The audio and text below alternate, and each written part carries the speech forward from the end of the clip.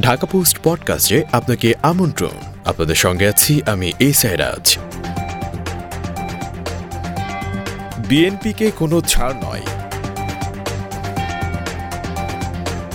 আওয়ামী লীগের প্রেসিডিয়াম সদস্য ইঞ্জিনিয়ার মোশাররফ হোসেন বলেছেন, বিএনপিকে কোনো ছাড় দেওয়া যাবে না, তাদের প্রতিহত করতে হবে।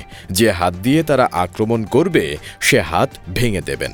মঙ্গলবার কক্সবাজার জেলা আওয়ামী লীগের ত্রিবার্ষিক সম্মেলন ও কাউন্সিলের উদ্বোধনী বক্তব্যে এসব কথা বলেন তিনি। আওয়ামী লীগের এই প্রবীণ নেতা বলেন, বিএনপি এই দেশের ভালো চায় না, তারা অত্যন্ত খারাপ, তাদের সঙ্গে কোনো আলাপ হতে পারে না। বিএনপিকে যে চেনে না সে কবরস্থানও চেনে না। তিনি আরও বলেন, শেখ হাসিনার দূরদর্শিতার কারণে দেশে অভূতপূর্ব উন্নয়ন হয়েছে। তার হাতে রাষ্ট্র ক্ষমতা না থাকলে দেশ ধ্বংস হয়ে যেত।